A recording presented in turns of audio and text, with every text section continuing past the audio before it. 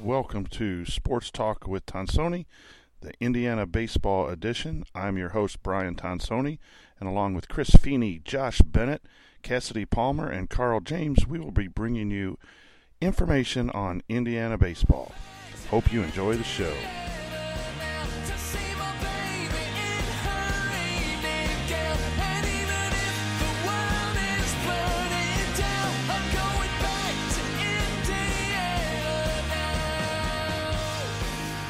Welcome, everyone, to Talking Hoosier Baseball. Last weekend, the Hoosiers opened up the season by going 3-1 in baseball at the beach event. This weekend in Port Charlotte, Florida, the Hoosiers went 3-0 in the Snowbird Classic, moving their overall record to 6-1. In this episode, we'll be giving you a recap of that Classic and taking a look at the upcoming weekend in San Diego, where we face off against the Toreros. I'm your host, Brian Tonsoni, and thanks for joining us for Talking Hoosier Baseball.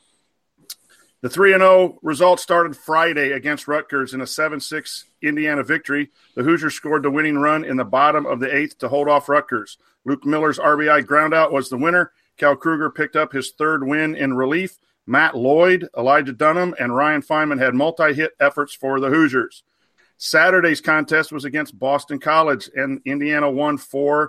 Paulie Milto was dominant on the mound, throwing a complete game shutout for the win. Milto struck out 8 and walked none. Offensively, the Hoosiers had 12 hits overall, and 4 players had multi-hit days: Lloyd, Miller, Gorski, and Sowers. Gorski had 3 hits on the day, and Lloyd also hit his first home run of the season.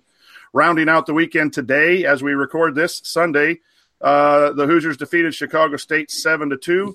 The Hoosiers closed out a sweep of the weekend with the win. The Hoosier relievers went 7 innings without giving up a run, and Cam Beecham got the win in relief. The relievers combined to give up only 3 hits. Luke Miller collected 2 hits and 2 RBIs, and Logan Khalitha hit a home run, and the Hoosiers are in the process of flying home as we speak, 3-0 for the weekend and 6-1 on the season. So let's start out with our Hoosier highlights of the week. This segment always highlights key moments from the panel. I'll start out. I think we took care of business on this trip. And that the offense can score in a variety of ways. And we can rely on the offense putting up some runs, even against quality pitching. And so that is my Hoosier highlight. Cassidy, we send it to you. What is your Hoosier highlight for the week? So I'm going with Luke Miller being productive with or without hits. He's only batting .250 on the season right now, but he did have 5 RBI this weekend and 2 runs. And especially against Rutgers, officially, he went 0 for 4, but he had 2 RBI groundouts. He reached on an error. He had a walk, and he had a ground out to short to advance Khalitha to third, and he went on to score. So he leads the team with 12 RBI, and of his 7 hits, 4 are home runs and 1 is a double. So he's hitting the ball well, and he's making contact consistently, which has been really big for these Hoosiers. And very good. And Carl, let's go to you for your Hoosier highlight. Yeah, my highlight would be Cal Kruger's third win, which happened in the third straight Hoosier game, and that is a crazy statistic that he won. That he was the winning pitcher for 3 straight games. But you look at what he's done, and you're seeing, in 5.2 innings pitched, he's given up only 2 hits, no runs, no earned runs, no walks, and has struck out 9. So out of 17 outs, 9 have been by the strikeout. He has just been phenomenal, and 3 wins in 3 games. That was awesome. And then he closed the door on this last Chicago State game, even though it wasn't a safe situation. He still closed the door and got 3 outs. So Cal Kruger's my guy. Very good, and it's nice to have that bullpen loaded with some arms that can come in and shut down and get some wins. Chris, your Hoosier highlight. No question about it, Paulie Milto. It has to be. I mean, the performance he threw, you don't see complete games anymore. You just don't. You don't see it in a major league level. You don't see it in college ball that much anymore. And just as good as he's been, he looked even better. I took a look back. I'm like, has this guy ever not pitched well? Since he became a starter. No, this is real. Since he became a starter against Northwestern, it was on in late March. 13 games. The Hoosiers have lost 2 of them, and he only got the loss in 1 of them. And the other one was NC State, and we know when he left the game, we had the lead. A-Rod's cousin hit the bomb later, but Milto did fine. 13 starts, 11 Hoosier wins, and Milto only had 1 loss. And today might have been the best he's been. Incredible. I feel like we take him for granted. I mean, come on. Since he's become a starter, 13 starts, the team has lost twice. Incredible. Hoosier highlight, Paulie Milto. Great Hoosier highlight. Milto has just been fun to watch. He's just a bulldog on the mound. Josh, your Hoosier highlight from this weekend. I'm going to go with Matt Lloyd's offensive reset. He really struggled last weekend. I think he got a hit in his first at bat, and then it may have been 15 plate appearances in a row without reaching base. I think he might have had a walk in there somewhere. But then this weekend, he turned it up. On base at least 7 times, had 5 hits, 3 runs, and hit that home run. So glad to see that completely turn around. And that's what's intriguing about this squad is you could have one player have a 1 for 15 weekend, and you still can produce some runs enough to win some games, and then it's going to be someone else to pick them up. There is not an easy spot in that lineup and at all, and so that's a good find. And now let's go to our almost getting famous Limo Awards and be ready for some honorable mentions because when you're 6-1 and 3-0, there's got to be more than just 3 dudes to get awarded. And we've kicked around a little bit on Twitter of the Cheeseboro hat. He had a straw I didn't hat. even know you had one. So if we have honorable mention awards to give, we might call them the cheese hats, not cheesehead, but cheese hats. Cheese hats. But let's stick with the Limo hats and turn it over to Chris Feeney for this week's awards. All right. Well, first off, I'm not, wearing the Limo hat for this show because this weekend was just a weekend of taking care of business, right? It wasn't like Limo hat worthy to wear during the podcast. We were going to win. We took care of it. Last weekend, 3-1 on that, you wear the Limo hat. So this week, regular hat. So first off, we're going to go defensive player. Limo hat is going to be Jeremy Houston. Plenty of double plays throughout. He made according to Roger Radio, obviously we didn't see it, but he made a real nice play to end the 4th in Milto's game where he really had to climb the ladder and go get a ball. It sounded like he really was a big part of turning a 1-6-3 double play, not an easy double play to turn. He was solid through the weekend. He's going to get our defensive player Limo hat, and hopefully he's okay. I know I took a ball off the finger. We didn't hear much after that. But he gets the Defensive Player of the Week, too, Limo hat. For Pitcher of the Week, I wasn't sure who to go with.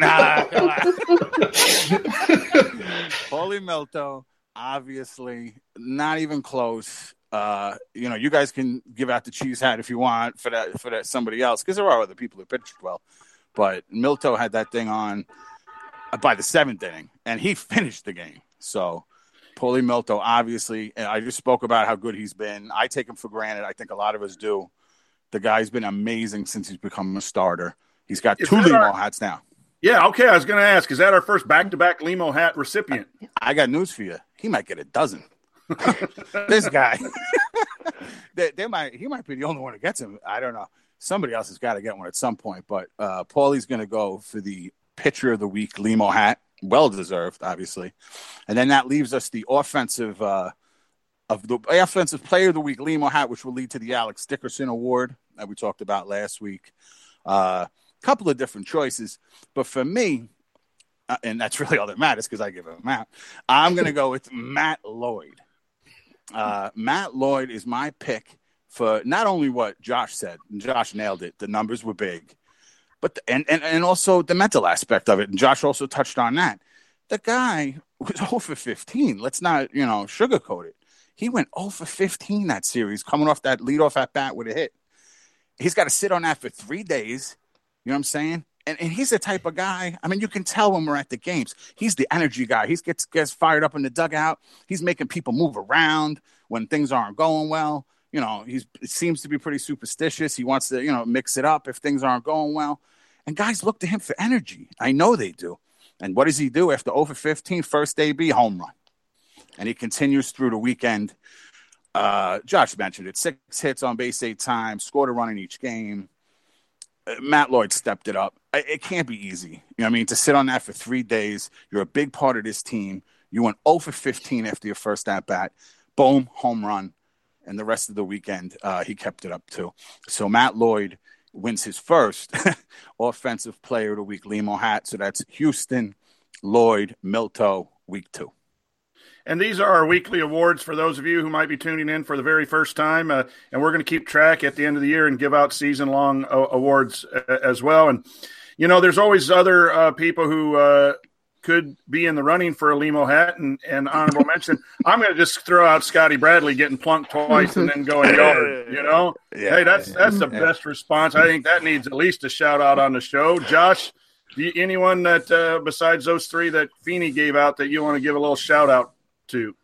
I don't think anyone separated themselves like they did. Gorski's 3-hit game was pretty big. That's good to find. Cassie, any honorable mentions here? Awards. I'm going to go with Brian Hobby. On the weekend, he threw 3 2/3 innings, didn't give up any earned runs, even though he came in with, I think, bases loaded against Rutgers. And he did give up a hit, but that's a tough position to be in. So I'm going to go with Hobby. You know, Cassie, I'm glad you said that because I was looking at the box scores and I listened on and off this weekend because of my coaching duties. And that's a really solid bullpen ad if he can be consistent like he has shown in the first 2 weeks. You know, with Lloyd and Kruger, you know, and I think we need to solidify some starting pitching, possibly if we want to look at something to improve on. But Hobby has been impressive in the first 2 weeks. Carl, thoughts on an honorable mention Limo hat?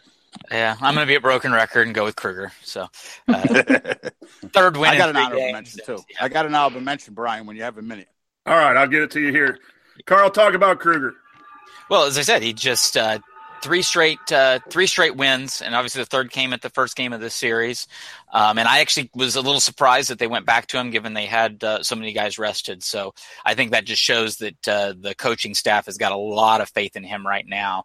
And we need to get this game. It's a business trip. We need this game over with and get to the.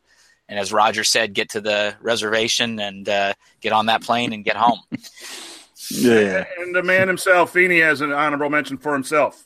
Well, I mean, Carl read my mind. Roger's my honorable mention. You know, clutch job, all 3 games. It was a great listen. That was a wild segue, Carl. It was like you read my mind. Roger is the cheese hat honorable mention. It's a great listen, man. It really is. You know, we have video of the next 4 games. I don't know. If Roger's on that mic, I might be listening. I had a friend text me and ask me who that was, and they're not used to Roger. I said, hey, just appreciate it for what it is. You know, so and then my son gets a hold of me and he's quoting Roger left and right, you know. So I mean, I don't know if we want him to hear that or something. He might add on. So, you know, these results are great. 6-1 starting off is fantastic start. And as we're all aware that we want to get back to the regionals. And in order to do that, we need to have a high RPI. And Carl, you're an RPI guy. Talk about the impact of this weekend on our games and the games of our opponents. All right. Well, as far as Indiana games go, this was a business trip. As we keep saying, this was what they needed to do. 3-0 was expected. 3-0 was what happened. So this really doesn't change anything as far as my either my initial predictions for getting to 40 wins or the overall win-loss picture. So that's pretty much set. I take a look, though, at Indiana's full 2018 schedule. Last week was a solid, phenomenal performance, actually over 600. This weekend, even better. So right now, we're looking at 625 clip, 245 wins, 147 losses.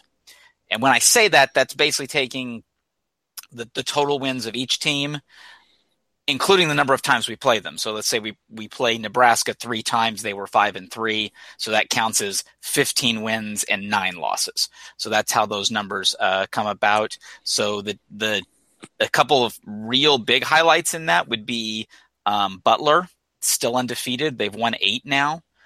They're a big highlight. At the other end of the spectrum, Maryland, who is by many means supposed to be competing with Indiana for the Big Ten title. Maryland has been struggling. They just lost a weekend series to Army, which was not exactly expected. So they're only at 3-4 right now. Obviously, we're still early in the year. Oh, and that was a home series too. They were playing that in Maryland. So that's a couple of things. USA, baby. Yep, that was a couple of interesting results, and it'll be curious to see what Maryland is going to be like going forward, and to see maybe this is just a hiccup and that they'll get over it. Nah, that was good. Oh, that is good. You're right. USA beat Maryland. That's it. Yeah. I love it. Yep. I just got that. I'd take the RPI hit if Maryland would get beat. Yeah, absolutely. After what they pulled in our stadium last year. So, thank you, Craig Didolo. No kidding. Yeah. So, part of the calculations that I do, and I try to kind of predict where the final RPI is going to be. By taking those numbers and plugging them in along those lines with the win percentages, and then kind of looking at the other piece of strength and schedule through some funky math. Right now, I've got Indiana finishing 4th in RPI. Now, I don't know that this opponent win-loss is going to hold up over time. I think this number tends to get more accurate as time goes by. So by no means am I saying, I think they're going to finish 4th in RPI. They could, but that's where those numbers crank out now. I would say towards the end of March, that number is going to be a bit more predictive. So I'm curious to see where that goes. In the end, I calculate a final RPI number and I simply compare it to the prior year as to where that would fall. That's where I got the rank at. It's also possible teams will perform a little bit different in RPI overall. So right now it's all good based on what I've seen. But again, we've only seen 2 weeks. So there's a lot more that's going to have to happen. And we're really appreciative of Carl because the predictive RPI is a lot better to look at than the current one. I looked at the current one and we were at 24, which is still nice at this point of the year. And the strength of schedule matters, and then who our opponents play. And that gathering that information really tells you where the season is headed. And as March comes, those numbers will be more true than what they are right now. But Carl, you're right in saying that we as a team 6-1 couldn't have gotten off to a better start, and our opponents portion of our RPI couldn't have gotten off to a better start as well. Am I reading that right? That is correct. Yes. And so we the only time you don't want your opponents to do well is on the weekend when they're playing Indiana. And then maybe if it's a standings issue, you want to root against someone so you can compete inside the standings. So excellent information. It really helps to understand where we're headed, and we look forward to that every week. And so now we're going to send it over to our stat guru, Cassie. And we have a little bit of a chat inside of Twitter, and we all were concerned about Cassie today because the live stats weren't, updating. and you IU fans, when you get to meet Cassie and know her, just start yelling out stats and she'll start being happy. And so I was concerned today that Sunday wasn't going to be a good day because, baseball is one thing and winning's another, but no stats, that's not a good day. But luckily for us, it kicked in. And so now Cassie's going to share some excellent analysis of the stats. Cassie, it's all yours. Okay, so this week I was real to see how the pitching staff was going to do with walks, because that had been a little bit of an issue first week. And the team had 7 on the weekend, but 6 of those were a combo of Stever and Beecham. So there was only one other walk by other guys on the staff. And Paulie, as we've said, went a complete game without issuing a walk. And I mean, he went a complete game with only 2 at-bats in which he threw 3 balls. That is nuts. Crazy. And at the same time, the staff struck out 26 to go with those 7 walks. So this was much better on the walk front. And then for the offensive team, dropped their per game average from 9 last weekend to about 6 Ks per game this weekend. But you have to watch out for level of competition from week to week, because last week was very stiff competition. This week, not so much. Next week will be back to being a big test against San Diego. So we'll see how these trends start to average out. And for next week, I'm really interested to see how the power hitting goes, because the Hoosiers have 26 extra base hits on the season. 10 of them are home runs. San Diego has only given up 12 extra base hits on the season, 4 of them home runs. So they're really not giving up extra base hits. But at the same time, they're not hitting them either. They only have 11 extra base hits offensively, 3 of them home runs. And their ballpark doesn't look particularly big. I looked it up. The dimensions are actually smaller than the BART. So I'm not sure what's going on there. And I can't believe I actually took the time to look this up. But in the San Diego area where the ballpark is, the prevailing winds are out of the west-northwest. They'll probably be about 10 to 12 miles an hour next weekend, which could make it more difficult to hit out of left field. But other than that, I'm not sure why both San Diego and their opponents are struggling to hit it out of the ballpark, because it just doesn't make sense otherwise. Well, that is some real information right there. Stay classy, San Diego. Hey, Cassie, I got a question for you. And maybe you'll have to do this for the next. But what pace are we on for home runs? It seems to me like we're starting off early by hitting the ball out of the park a lot. Initial thoughts? I know you always believe in the numbers and like to look up the numbers, but do you have any kind of quick idea? Is this a faster pace, slower pace than other years? I can put that together for next week. It seems pretty fast. Because I know it felt last year like we were off to a pretty slow start, because we usually are.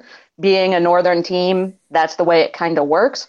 So I can put something together for next week and see if that's actually true. Anybody else have a stat assignment? I'm a teacher, so I like giving out assignments. I could ask for one maybe for this week. I don't know if you have it, Cassie. I hate putting you on the spot. Do you have left on base? Because it felt like we left a small village on base this weekend. Yes, I do have some of that. We can't do that weekend, against San Diego. No. This weekend we averaged 9 left on base. Per game? And yes. Okay. Last weekend we averaged just shy of 6 left on base. It felt like a lot. It felt like, and I was thinking we can't do this next week because you can't leave all these guys on, especially if they're not going to give up extra base hits.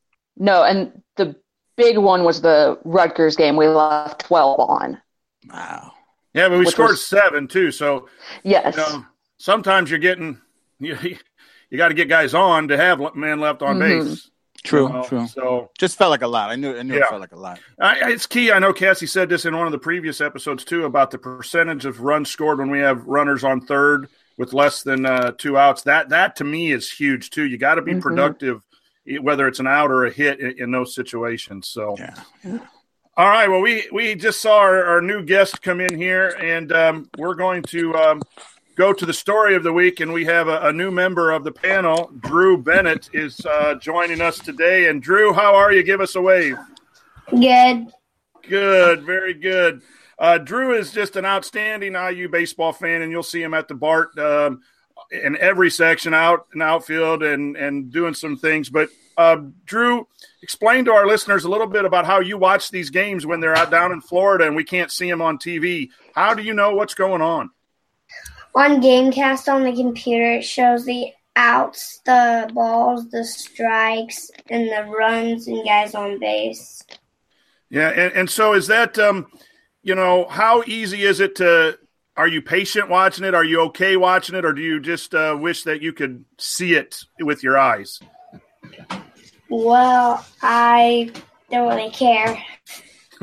As long as Indiana's winning, I love that answer. Tell me here a little bit about how you do some telling the recaps and the box scores. What do you do with that? Type in the numbers. Okay, and what's your box scores? Yeah, what's your favorite statistic? What's your favorite thing to watch, statistic-wise, box score-wise? Is it home runs? Is it strikeouts for the pitchers? What do you like the most? Home runs. Yeah. Who is your favorite home run hitter this year so far for Indiana? I would have to go with Logan Khalitha, hit the grand slam for the win. And he won a Limo hat. And he won a Limo hat. And Drew, I think that's famous. That's a great selection for your favorite home run hitter. And we really appreciate you coming on and explaining to us a little bit about how you watch the games. And next week, I think there's a possibility that they'll be on television through the computer. So are you going to try to watch those games as well? Yeah. Okay, very good. Well, we thank you, and we look forward to you having some reports from the BART. We're talking to you and your dad about giving us some concession stand reports on how good the food is at the concession stand, and maybe talking a little bit more about your favorite players. And again, then I challenge you to get out to right field and catch a home run ball sometime, and then we'll have you all back on. So thank you for joining us, Drew, and we look forward to your input. So that's Drew, our new analyst, and we're glad that he has been a part of it. So we are now heading to our preview of this next weekend, a 4-game series against San Diego, and I think we're going to start with Carl. Is that correct? We'll start with Carl and pass it around on San Diego. All right, University of San Diego, predicted to finish first in a very competitive WCC. This conference, they were 5th in the conference, barely 5th, and were like really close to having won it. But unfortunately, since only 4 teams go to their conference tournament, they were left out, and that really hurt them. But so far this year, they were predicted to be the number 1 team in this conference. They were predicted to be one of the best teams to watch from any mid-major conference. Currently 7-2. They had a tournament this weekend that drew a ton of attention. I think D1 had 2 guys at observing this particular tournament. They had wins over number 4 Arkansas, so beat one of the best SEC teams there in San Diego. They also beat Michigan, who, while not expected to be quite as good as they were, they're going to be a competitive Big Ten team this year. So they are also on a 6-game winning streak. So the Toreros are going to be both them and the Hoosiers are going to be on a 6-game winning streak. One of those streaks is going to keep going and one's going to break first game. They were 35-18 last year, 21-8 at home, so they play very well there. And RPI of 53 last year. RPI ranks for Western teams tend to be a little bit handicapped. It's a sort of a weird mathematic thing because they mostly play just a small set of teams in the West, so they almost all have a strength of schedule right around 500. And because of that, even the committee tends to handicap them a little bit. And they allowed a Western team with like a 50 RPI last year to get into the tournament. So I wouldn't take that as, they're not a top 50 team.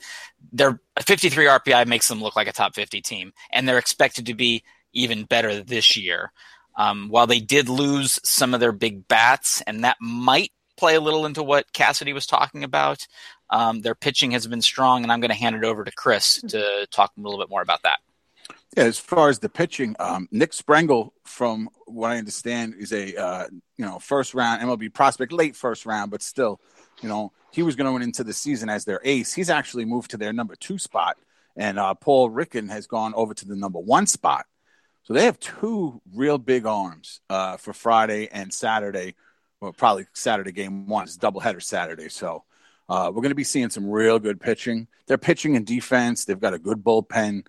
Like I was saying with the left on base, we can't leave 29 people on base. We can't, the big swings aren't going to happen. Cassie's pointing out, for whatever reason, the ball doesn't travel there, or line drives, contacts, no heroes. It's going to be that kind of series.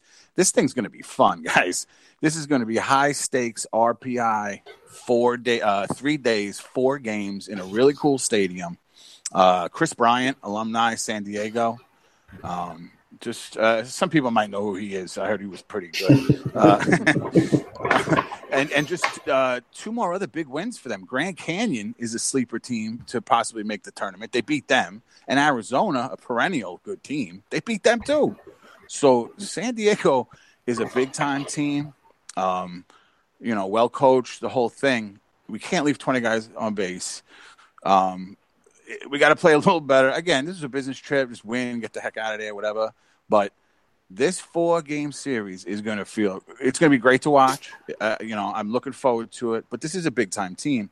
And to be honest, let's get 2-2 and get the heck to Bloomington. That's what I was just going to ask everyone. What is the optimal? Obviously, you want to win all 4, but if we can win 2, did everyone agree that that's pretty much a good weekend? And then an 8-3 start to the season is pretty solid. Any thoughts on that? Anyone on the panel? All of it on the road. Absolutely, take 8-2. Yep, or 8-3. Sorry. All right. So, weekend 2 is in the books with the Hoosiers starting out 6-1. And we just got done talking about San Diego. We got a big series coming up Friday and doubleheader on Saturday. So we'll send it around to some final thoughts from the group heading into next week. So, Josh, your final thoughts on week 2.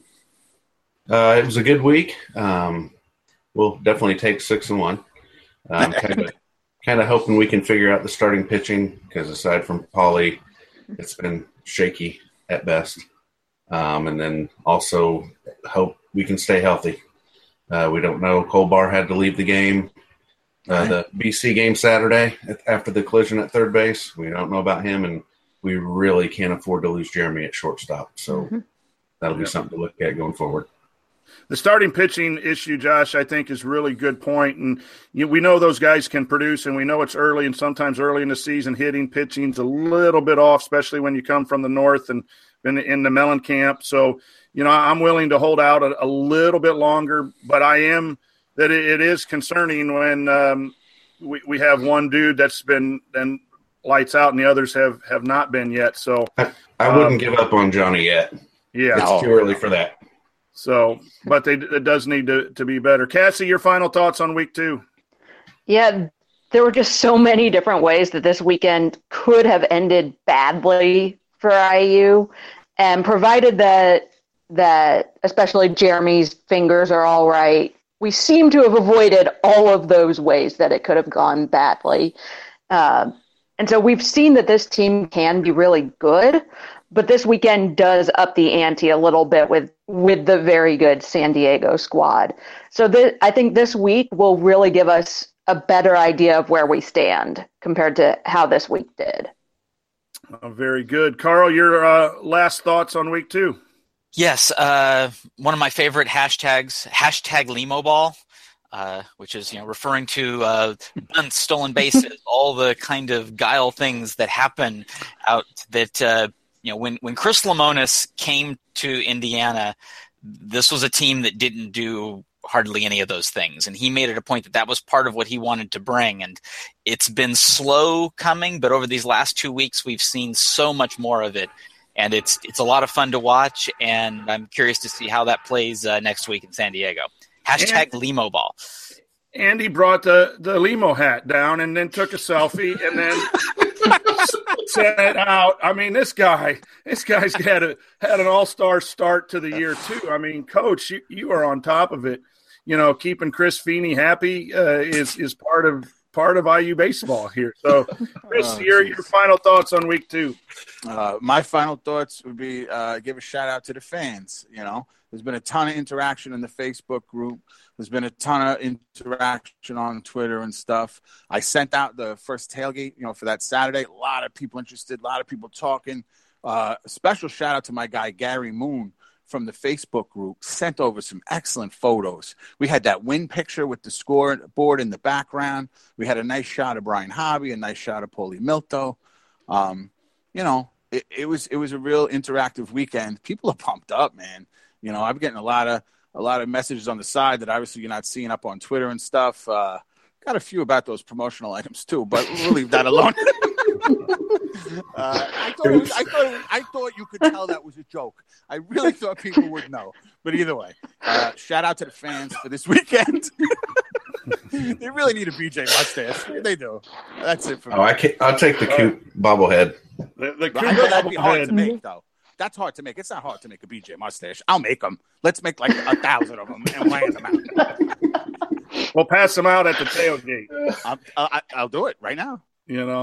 Hey, and then, my final thought is it's good to be 6-1. It's good to have a group of fans like you guys, and hope every one of our listeners are enjoying what we do to bring a little bit of information.